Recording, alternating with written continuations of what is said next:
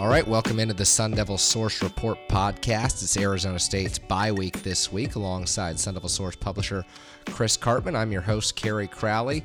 Chris, ASU loses another game, this time against the Oregon Ducks. It has 10 days to recover and now has to play back-to-back ranked teams, two of the top teams in the Pac-12, and Utah and Washington. And then, of course, the Sun Devils will finish the season with the Territorial Cup against Arizona. But for a team that started 5-1, a very significant and dramatic turn right now for ASU. A lot of different injuries affecting the team right now. Just want to get your sense before we really dive into the different topics we'll talk about on this podcast about where Arizona State is in the course of its season. What's the health of this team right now overall, and what you think about the way things have transpired over the last month.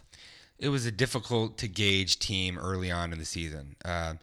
They got some matchups that I think were favorable and beneficial.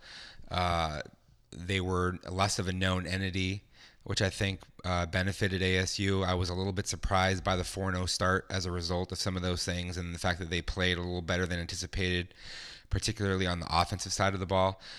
We've talked a lot about just the going into the season, our expectation was for this to be a 500 type of a team, maybe +1, and it looks like it's going to end up right around a 500 team at the end of the day. I do think that opportunities to win against Washington State and at Oregon were significantly hampered by the injuries that they have, which are pretty significant and certainly more than I can remember covering the program or being around ASU dating to at least the mid-90s. And especially when you factor in what's happened at the quarterback position, I don't remember ever having to start a fourth-string quarterback. And so when Dylan Sterling Cole is out there on the road getting his first start against Oregon, and you have Armand Perry and Kareem Orr and Salam Ofiso not playing, that's three of your best defensive players. Christian Sam hasn't played since NAU. That's four of your top defensive players. Tim White is your best receiver. He's not playing other than on special teams as a return man. And you have two starting offensive linemen out. It's that's a major thing that you're dealing with, and I don't know that any team is going to be able to overcome that and be able to achieve anywhere near the expectations that existed prior to those injuries.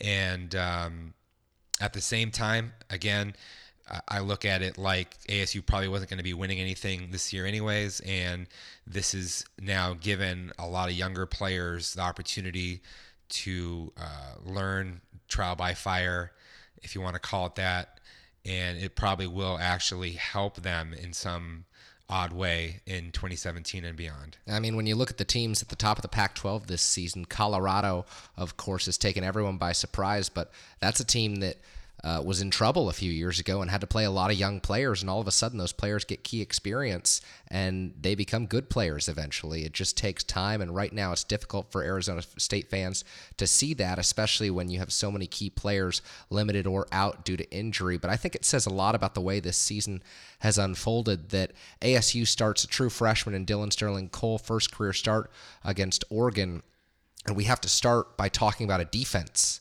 that gave up 734 yards, the second most yards ever allowed by ASU, dating back to 1990 when they faced off against that Houston team that set all sorts of NCAA records with its offense. This Oregon team wasn't poised to set any records. It has been struggling all season. It was just the Ducks' third win of the year. It was just the third start of the year for true freshman quarterback Justin Herbert, who looked like a maestro against the Sun Devils, passing for 489 yards against ASU, had never gone over 450 in his career dating back to high school, Pop Warner, any level of football. They had his Pop Warner stats, so you were able to find those. Yeah, he had four. Herbert was able to find them for everyone. Oh, no doubt. 4 touchdowns and no interceptions. ASU's defense is probably even worse than last year when you look at it, all things considered, and maybe not if they had all their players healthy. That might not be the case.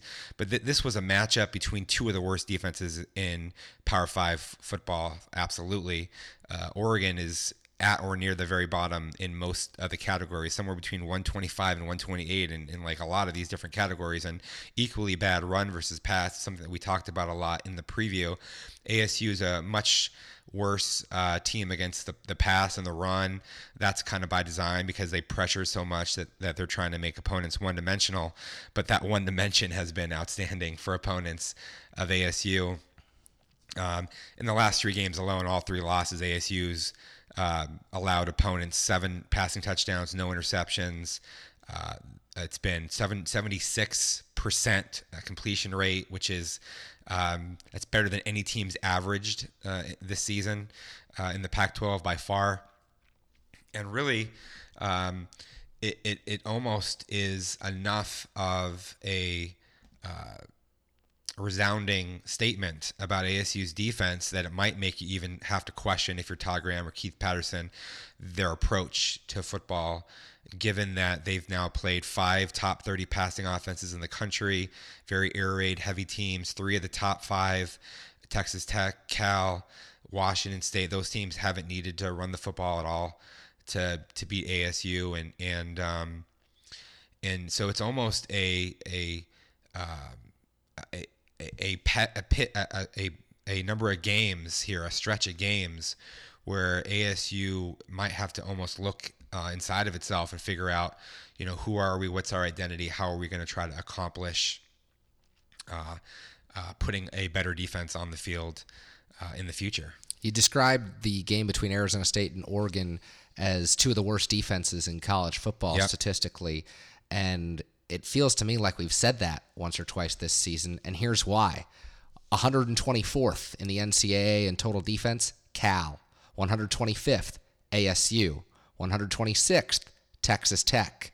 127th, Oregon. The only team worse than those 4 schools, Rice, Todd Graham's former school. Yeah, and Rice is probably the worst defense in the country, but not playing with the same caliber of athletes and talent that ASU has. And it's been just bad defensive football. Keith Patterson said to us in the last few weeks, I wish I should have been an offensive coordinator.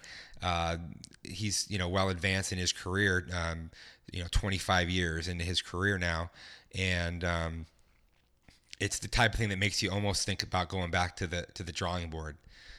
Just given what they've done, and certainly, as we've talked about a lot in our premium content for the members, they've made some grave errors with their recruiting decisions in the secondary in a 3-class period of 2012, 13, and 14, and that it has now come to bear in a really bad way for ASU last year and this year.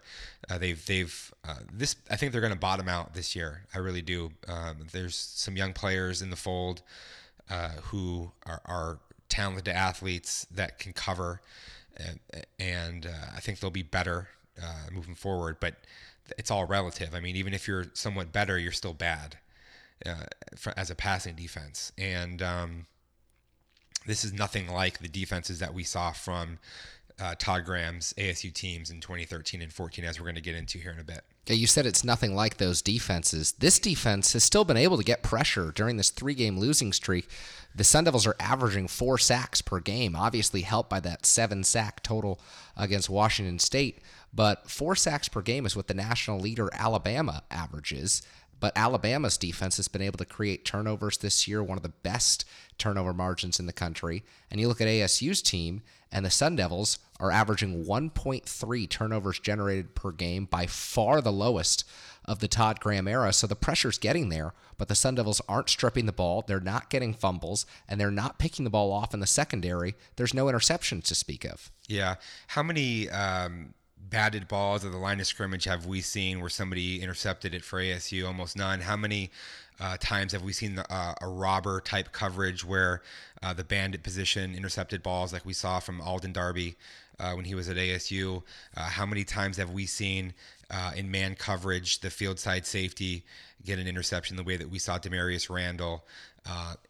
There's been some interceptions from Deshaun Hayes is leading the team in interceptions, and he's a converted running back out of the junior college level, probably shouldn't even necessarily be starting for ASU at that position if they're recruiting the way that they should have been there for a while. But part of it is bad luck. Part of it is they are pressuring in the way that you would think would lead to strip sacks and the ability to recover fumbles, and those things aren't happening as much as they probably would on average.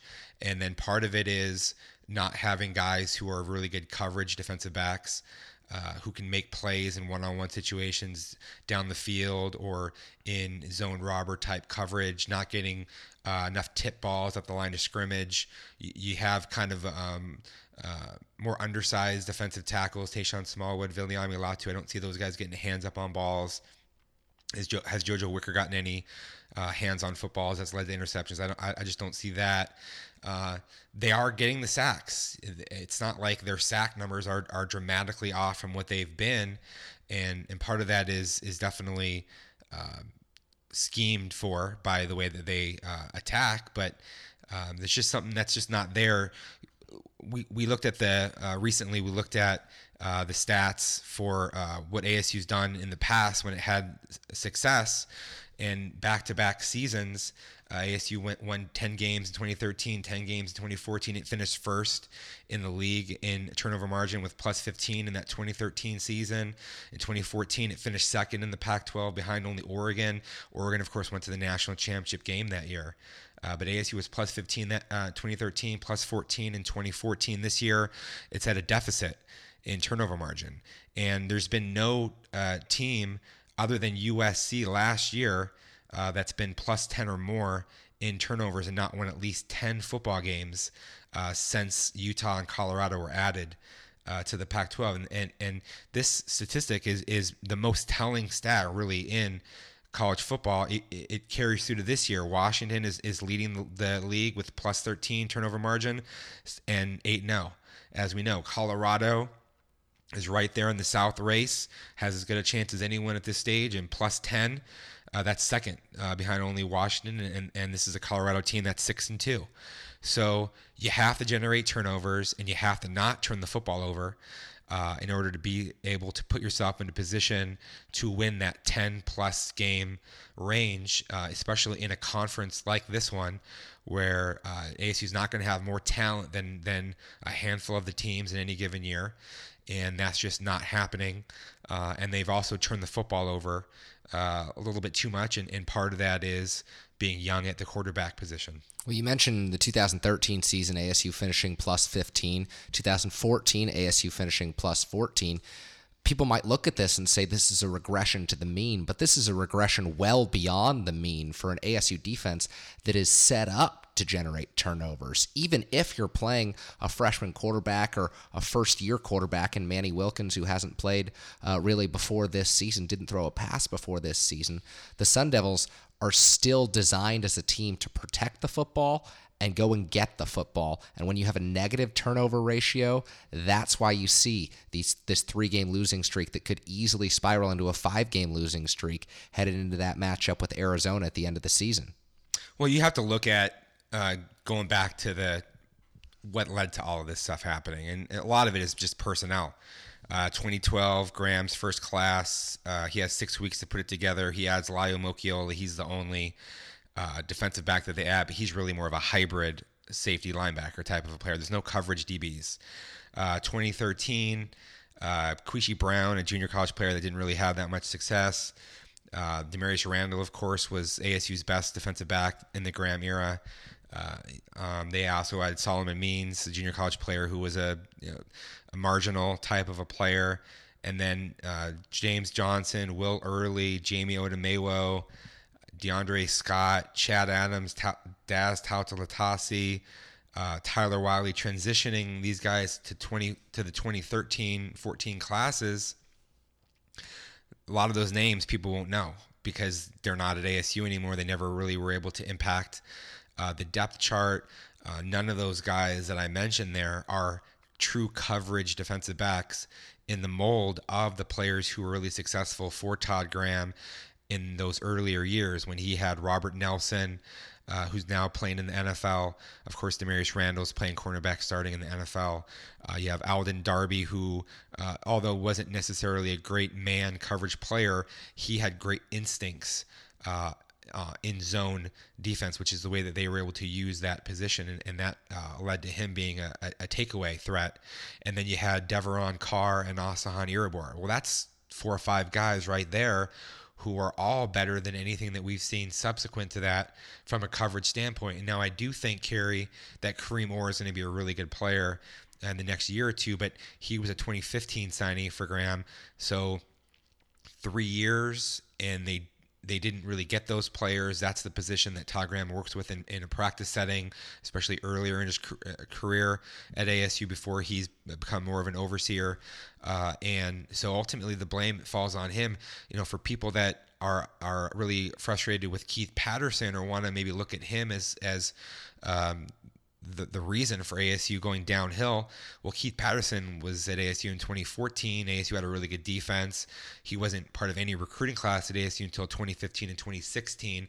These problems long predate the arrival of Keith Patterson from a personnel standpoint, and it's a hole that they're now having to try to scratch and claw their way out of. And just to hammer this point home one more time, even in 2012, in Graham's first season at ASU, when the Sun Devils won 8 games, they were generating more than 2 turnovers per game on offense. It was Taylor Kelly's on defense. It was Taylor Kelly's first season, his most turnover-prone season as a Sun Devil. In 2015, they generate just 1.6. That's a significant drop-off. And then in 2016, this year, 1.3 turnovers per game, and that's not going to get the job done. You bring up an interesting point, and this I want to transition. It was how ASU recruited the secondary 2012, 2013, 2014 that has kind of led to these issues. And I want to change gears a little bit because we had some big news the other day on the site. Kamani Lawrence committed to the ASU basketball program, and this is a program that is just getting going this season. We also cover ASU basketball here at Sun Devil Source, and Chris, you had a chance to watch Kamani Lawrence this summer. He's the 5th 4-star prospect that Bobby Hurley is poised to add in a 2-year class, and that's the first time ASU has done that in a long time, 2-year cycle, I should say. Signing day coming up on Wednesday, November 9th, so just for anyone listening to this podcast who's maybe interested in our premium content, who's interested in our basketball content, Chris, this is a big-time ad for ASU's class. Yeah, it's huge. I think probably there are some people on our site or who follow us who know that my origins in covering recruiting and ASU really started with basketball recruiting around 2000, 2001, early in the Scout.com era. Working some freelance, and we haven't seen anything like this from a recruiting standpoint at ASU. I mean, between all of Rob Evans' classes at ASU to Herb Sendek's classes at ASU, and now Bobby Hurley, ASU's never added more than 3 top 100 4-star prospects in any 2-year period. Well, Hurley did that last year alone when he added Sam Cunliffe, the talented 6'6" wing out of Washington, Jethro Tashumpa, who's a 6'10" with a 7'6" wingspan shot blocker, originally from the Congo. And then they also added Romello White late in the spring, a player who's not eligible academically to play this year, but he's another top 100 player, 6'8" power forward, very skilled around the basket. So, supplementing that this year, they received a commitment from Remy Martin, who's a top 100 prospect, the number 25 point guard recruit nationally. And now they get Kamani Lawrence, who's number 54 overall in the class. He's the number 11 small forward in the class. This isn't all going to really show up in a way that makes ASU a better basketball team this season, because really only Cunliffe is going to be able to make a big impact right away. But when you look at where ASU is going to be a year from now, heading into 2017-18, I think you're going to see a number of these guys being starting or being key players off the bench And then you're going to have, of course, Trey Holder will be a senior that year. Shannon Evans is going to be a senior that year. Cody Justice will be a senior that year. So they have a chance to start building something in this Bobby Hurley era. And it's something that we really at Sun Devil Source are the only ASU-oriented site that goes around and covers basketball recruiting in the spring and the summer. I did get a chance to see Kamani Lawrence in person several times in Las Vegas in July. And ASU hasn't had wings that have this combination of athleticism and length and skill set. I mean, the total package of that in Kamani Lawrence, the same as was the case with Sam Cunliffe, and especially when you put those guys together, 2 6'6" guys that have these types of skill sets and the length, they're not going to look out of place in the Pac-12 in the way that we've seen often from ASU.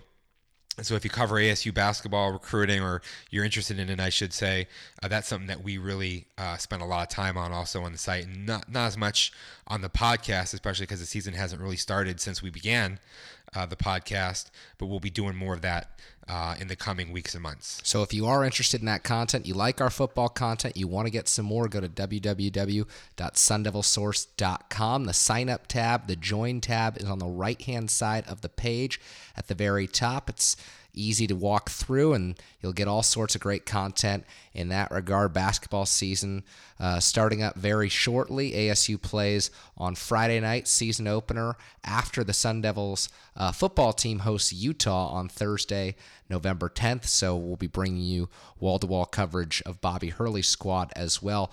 Chris, I want to transition back to ASU and Oregon on the football field, and I think it's interesting that we talked a little bit about basketball, how you said that Kamani Lawrence is going to fit in as a wing in the Pac-12. Sam Cunliffe's going to do the same because on the football field, ASU is experiencing some of the problems that the basketball program had in recent years, where it's using players almost out of position that don't quite fit in right now. And if you looked at Saturday's game, that was absolutely obvious when the Sun Devils had to take their top pass rusher, the top pass rusher in the Pac-12, in Karan Crump, and play him as a Sam linebacker because of all the injuries that have impacted this program. So let's dive into this. ASU's defense not only giving up all those yards, but using players who really didn't belong at certain positions. Yeah, that just wasn't going to work, especially because at the devil backer position, Karan Crump is basically just a dedicated pass rusher. He's not having to read too many keys and adjust to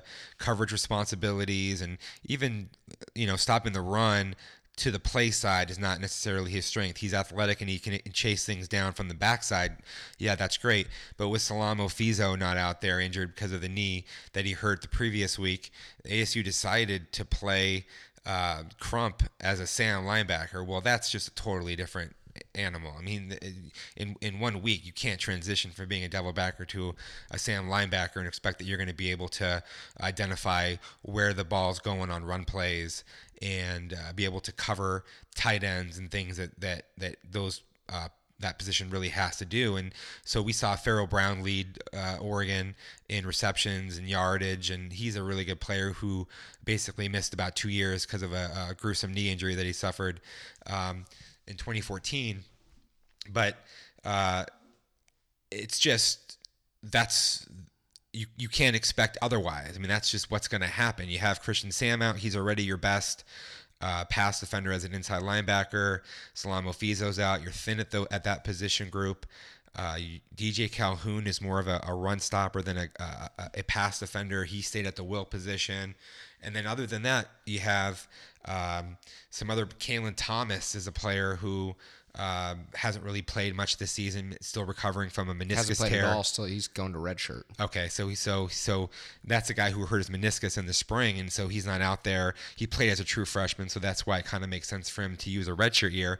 And they've been playing Carlos Mendoza now, who had 10 tackles and was very energized in that game. But from a talent standpoint and a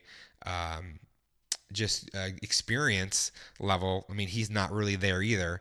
And so those problems in the broader construct of ASU also having a lot of challenges at safety, where you're playing Jamarcus Rhodes for the very first time in his career at the field side position, and Marcus Ball being more of a run-stopping player than a coverage player. It just there's just a can of worms that have been opened up by all these injuries, and ASU's lack of depth in some of these key positions is really showing in a glaringly bad way. Fourth week in a row that Marcus Ball leads the Sun Devils in tackles. This time he had 14 tackles, the most since Jordan Simone did so against Washington State a few years ago. But Marcus Ball, like you said, is almost an in-the-box defender for ASU, doesn't fit the prototype Bandit safety look, and that's bared out in his past defense statistics. He only has one interception this season. It came on a tipped pass by Layu Mokiola, where he was right place, right time, and he doesn't have a pass defended. He did have that fumble recovery that he picked up and ran 45 yards late in the game against Oregon that helped put the Sun Devils in a good position, but other than that, Marcus Ball is pretty much a run stopper from the defensive backfield. Yeah, he's a guy that you really want to roll down into the box when you're playing cover 0, cover 1, cover 3 type looks. He's not like a guy that you want backpedaling and transitioning to the sideline to try to get to be a help defender on routes. He's not somebody that you want in man coverage situations or cover 4 situations where he has to manage a lot of space. So what we're seeing now is restricted calls from ASU's defense of what it can reasonably expect to have success with on certain down and distances, and then that becomes something that opponents are able to know and can adjust for. And the game ultimately is a chess match, and ASU's got some of its top pieces not on the board right now.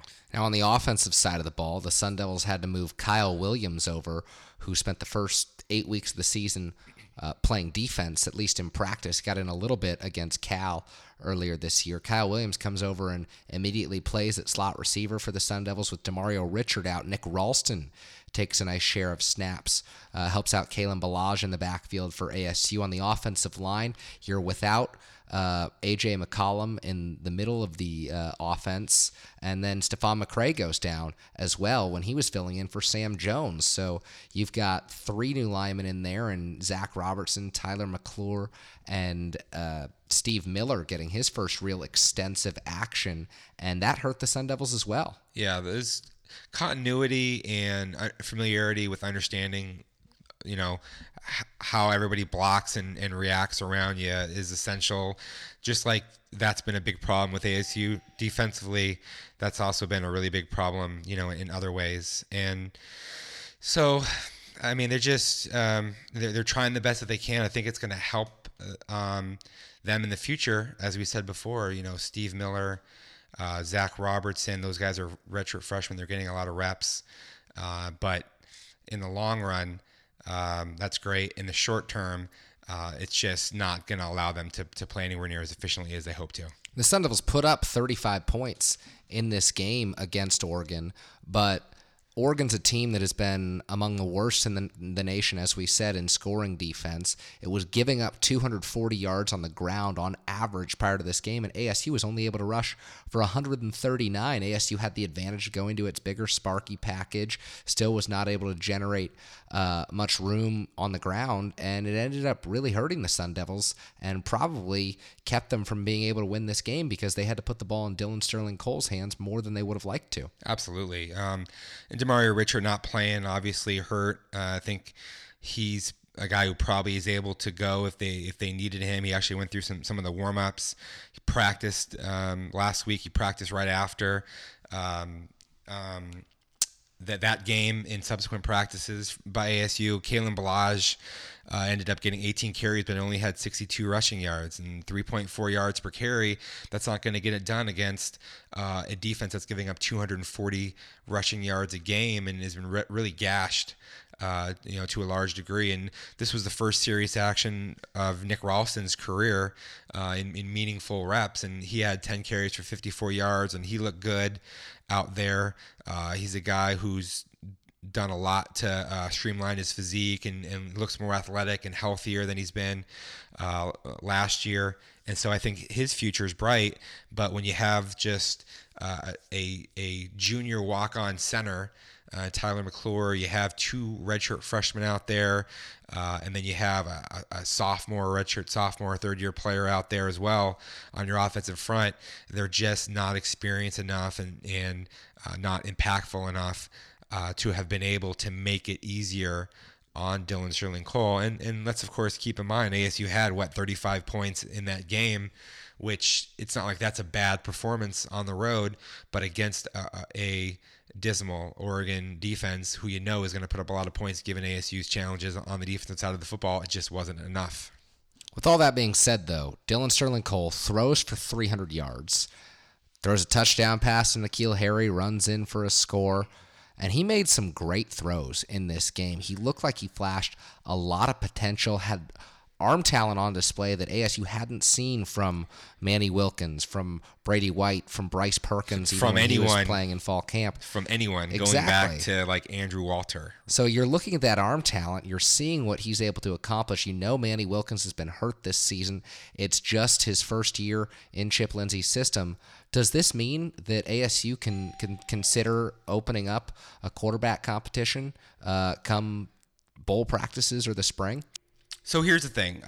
Manny Wilkins is not going to improve as much in the next year as Dylan Sterling Cole is going to improve. And right now, Dylan Sterling Cole is not as good of a quarterback as Manny Wilkins, in my opinion.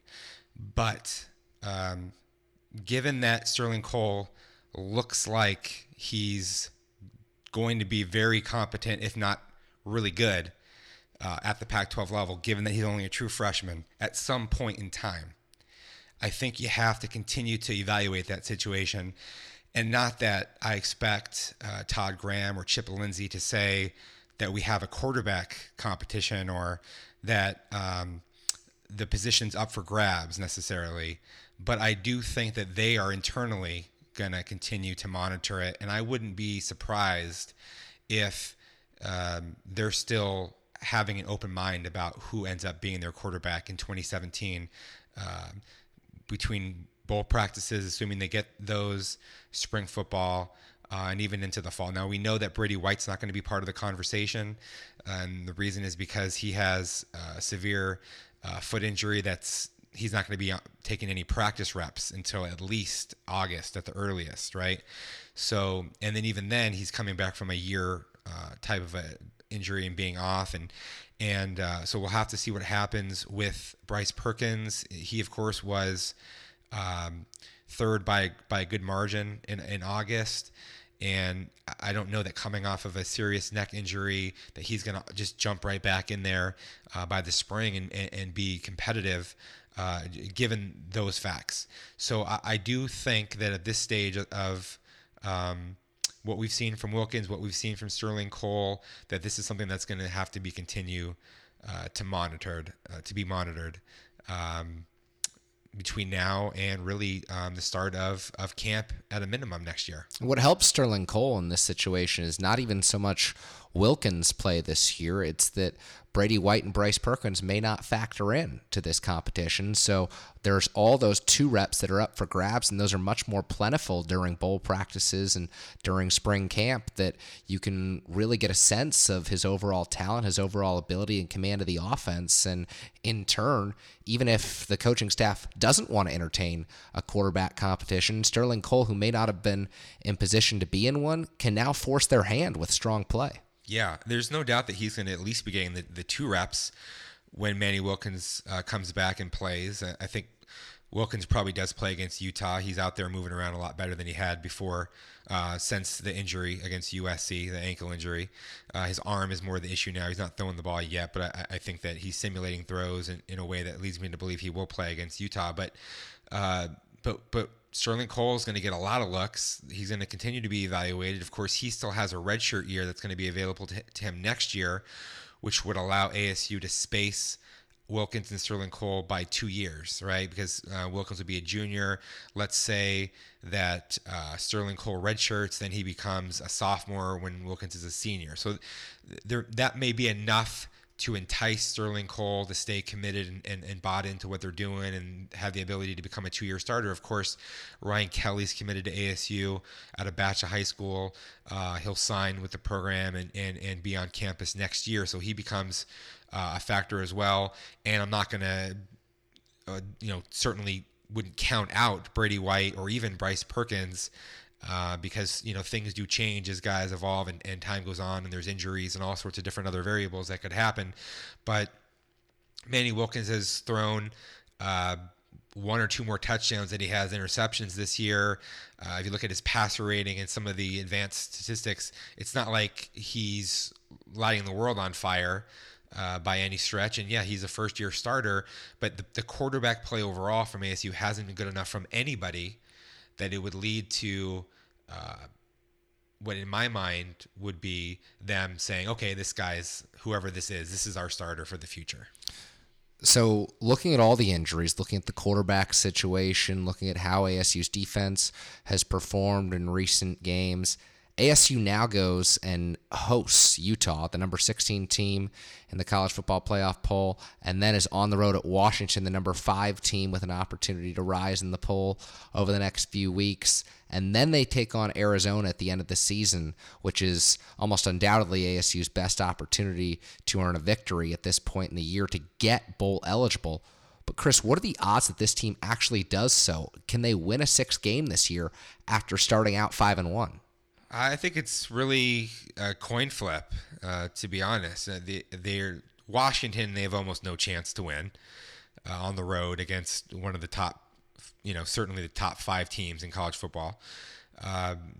Utah is a team that they can be competitive with and maybe even beat. The reason why I believe that is Utah's not been that potent of an offense, and especially with their passing game, and that's obviously ASU's big weakness right now.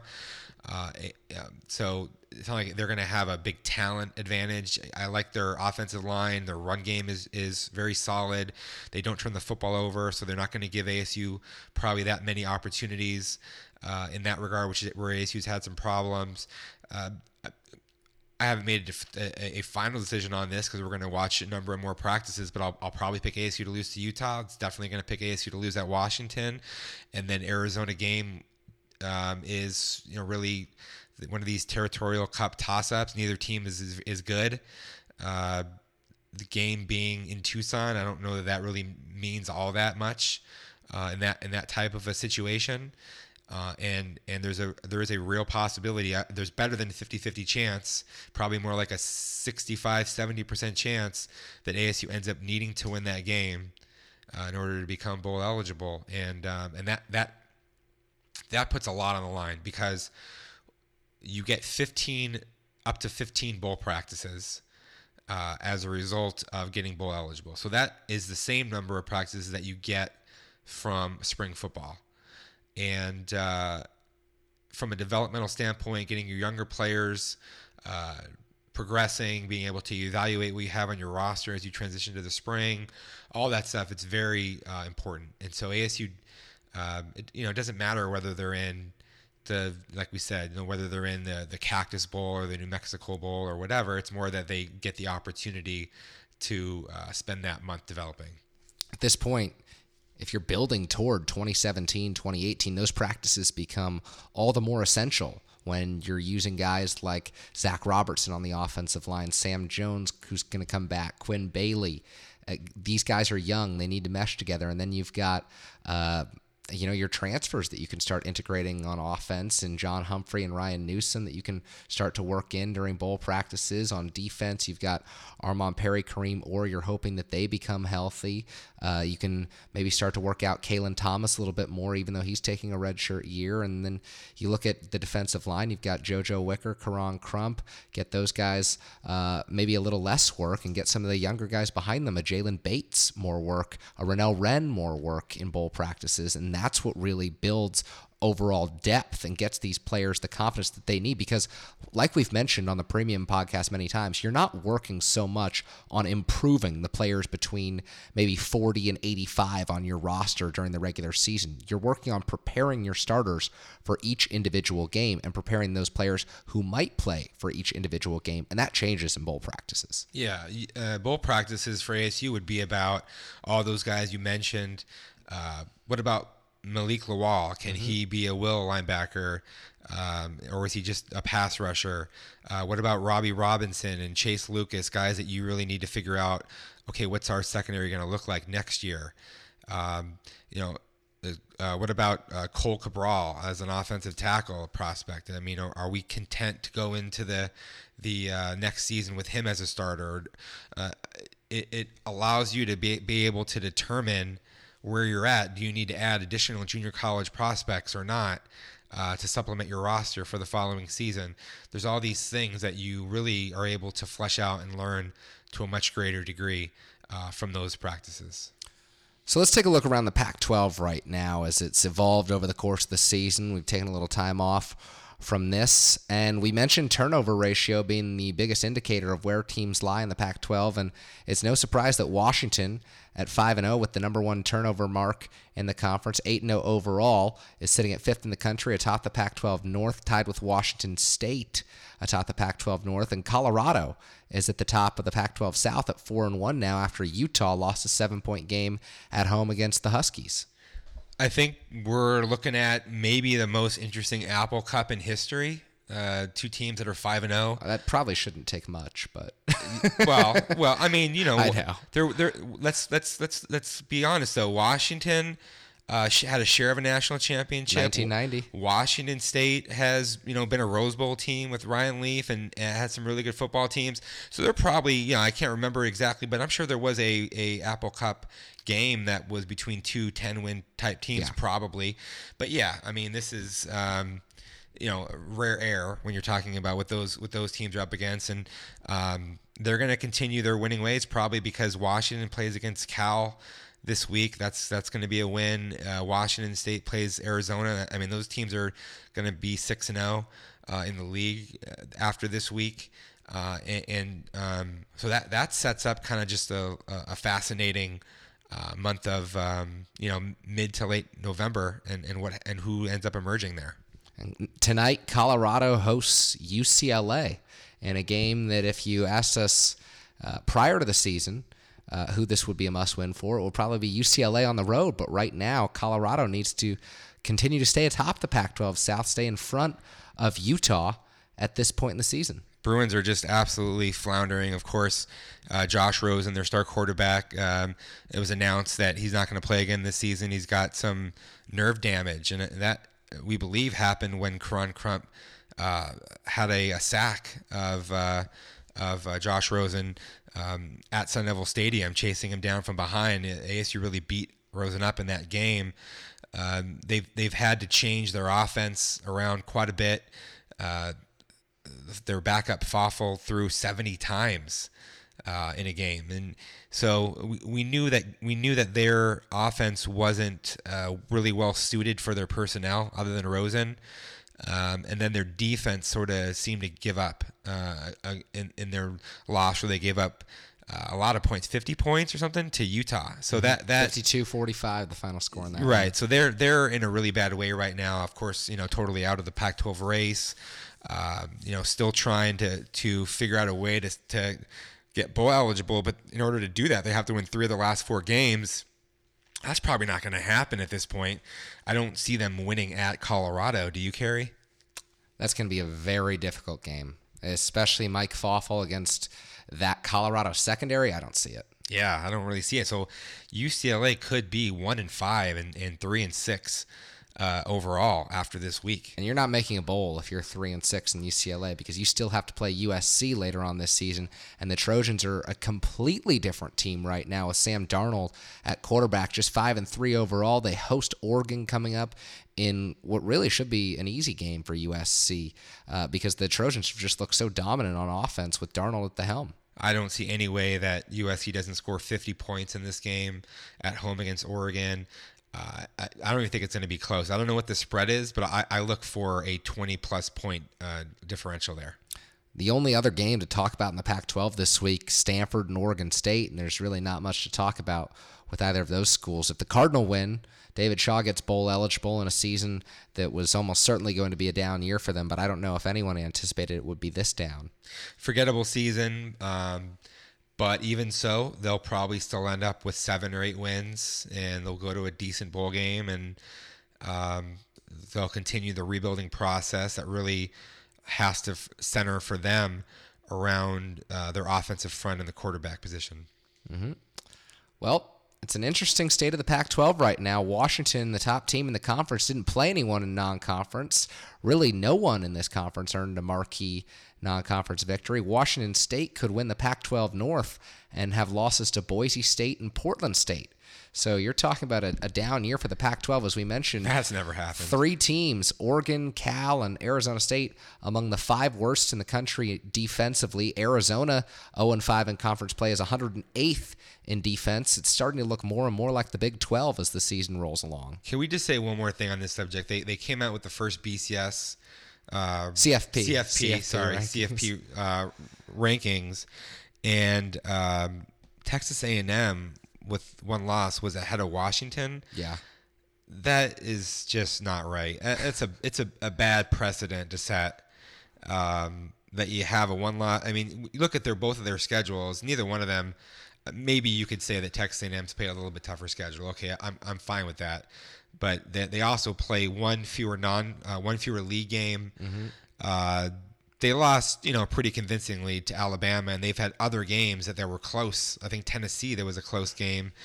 Yeah, they really had no business winning that game. Yeah, they probably shouldn't have won that game, right? So I think that is really a dangerous sort of a thing, even if the Pac-12 is down, which it is, to have an 8-0 Washington team, 5-0 in the league, be lower than Texas A&M. The only thing I'll say on that is if Washington wins out, there's no doubt that they'll be in. So absolutely. You don't want to set that precedent, though, and I think that's the important statement to make. Yeah, well, and Texas A&M's not going to win out anyways. If Texas A&M did somehow win out and win the SEC championship game, then you might have an interesting conversation, but given that the only loss would have been to Alabama. They still might need Alabama to lose twice to be in the SEC championship game, so that's going to create a conundrum. And that's not going to happen. Alabama's got LSU this Saturday. ASU's on a bye. One of my favorite games to watch every season. Can't wait for that. Yeah, absolutely, man. It's going to be, for us, it's going to be enjoyable being able to watch a lot of other college football. Looking forward to it. Well, if you're enjoying the in-season content we provided you, get ready because our off-season content is firing up relatively soon. The JUCO mid-year signing period and early enrollee period for high schoolers is coming up, Chris. It's about 6 weeks away. ASU poised to add to its recruiting class soon, at least Sun Devil fans hope, because the Sun Devils still in the single digits in their commitments right now, but there should be a lot more action soon. As you've written about on the site, ASU is tailoring its recruiting and its visits toward the end of the recruiting cycle, so it'll be a fascinating December and January come recruiting season on SunDevilSource.com. There's going to be a lot going on. And 8 commits right now. We're looking at a final tally of about 22 or 23. ASU last year signed the top-rated junior college class nationally. More top 100 JUCO prospects than anyone else. It's going to be a quick sprint after they finish the season before they're signing some of those guys and getting some high school mid-year transfer additions. They have a lot of work to do on the defensive side of the football. With their offensive class, they probably only going to take another 3 to 5 players. There's a couple spots, offensive line, maybe take a JUCO, a receiver. They don't need a quarterback or running back. But then you look on the defensive side of the football, and pretty much everywhere you look, they're going to need to add players both that are long-term development prospects, but then also guys who are going to be able to come in and help right away next year. And that's something that we cover quite extensively. We have a big board. It has every single prospect that ASU is recruiting. It has them all ranked in terms of the odds of them ending up at ASU. We're going to follow all of these official visits, which ASU's only had a handful of this to this point in the season. So we're talking about dozens of more visitors coming up here in November through January, and we cover all that extremely closely on the site. Don't forget signing day, fewer than 3 months away now. February 1st, big time for Sun Devil Source, for the Sun Devil football program. We'll be following everything extensively and very closely. But that will do it for this week, the bye-week edition of the Sun Devil Source Report. We'll be back next week with our premium podcast previewing ASU's matchup against the Utah Utes. We'll see what ASU can do with its health. After we watch a few more practices, we'll be out there on Sunday and Monday to see the Sun Devils' final tune-ups for Utah ahead of their senior night on November 10th. Should be a really interesting week, Chris. Yeah, and a premium podcast ahead of that where we really get into a lot of the matchups. I think as this year's unfolded, we've done better with our predictions. We've missed just 2 games on the season out of 9. We've done better against the spread. I think been correct every game of the last 3 against the spread, and so we'll see how we can do, with our prognosticating the rest of the way, and also giving you a much more thorough look at the matchups between these 2 teams and how ASU may look to try to exploit the Utes. All right, that will do it for the Sun Devil Source Report. Be sure to check out the Sun Devil Source Premium Report ahead of the Utah game. That'll be on the site on November 8th. For publisher Chris Karpman, I'm your host and editor, Kerry Crowley. Thanks so much for tuning in.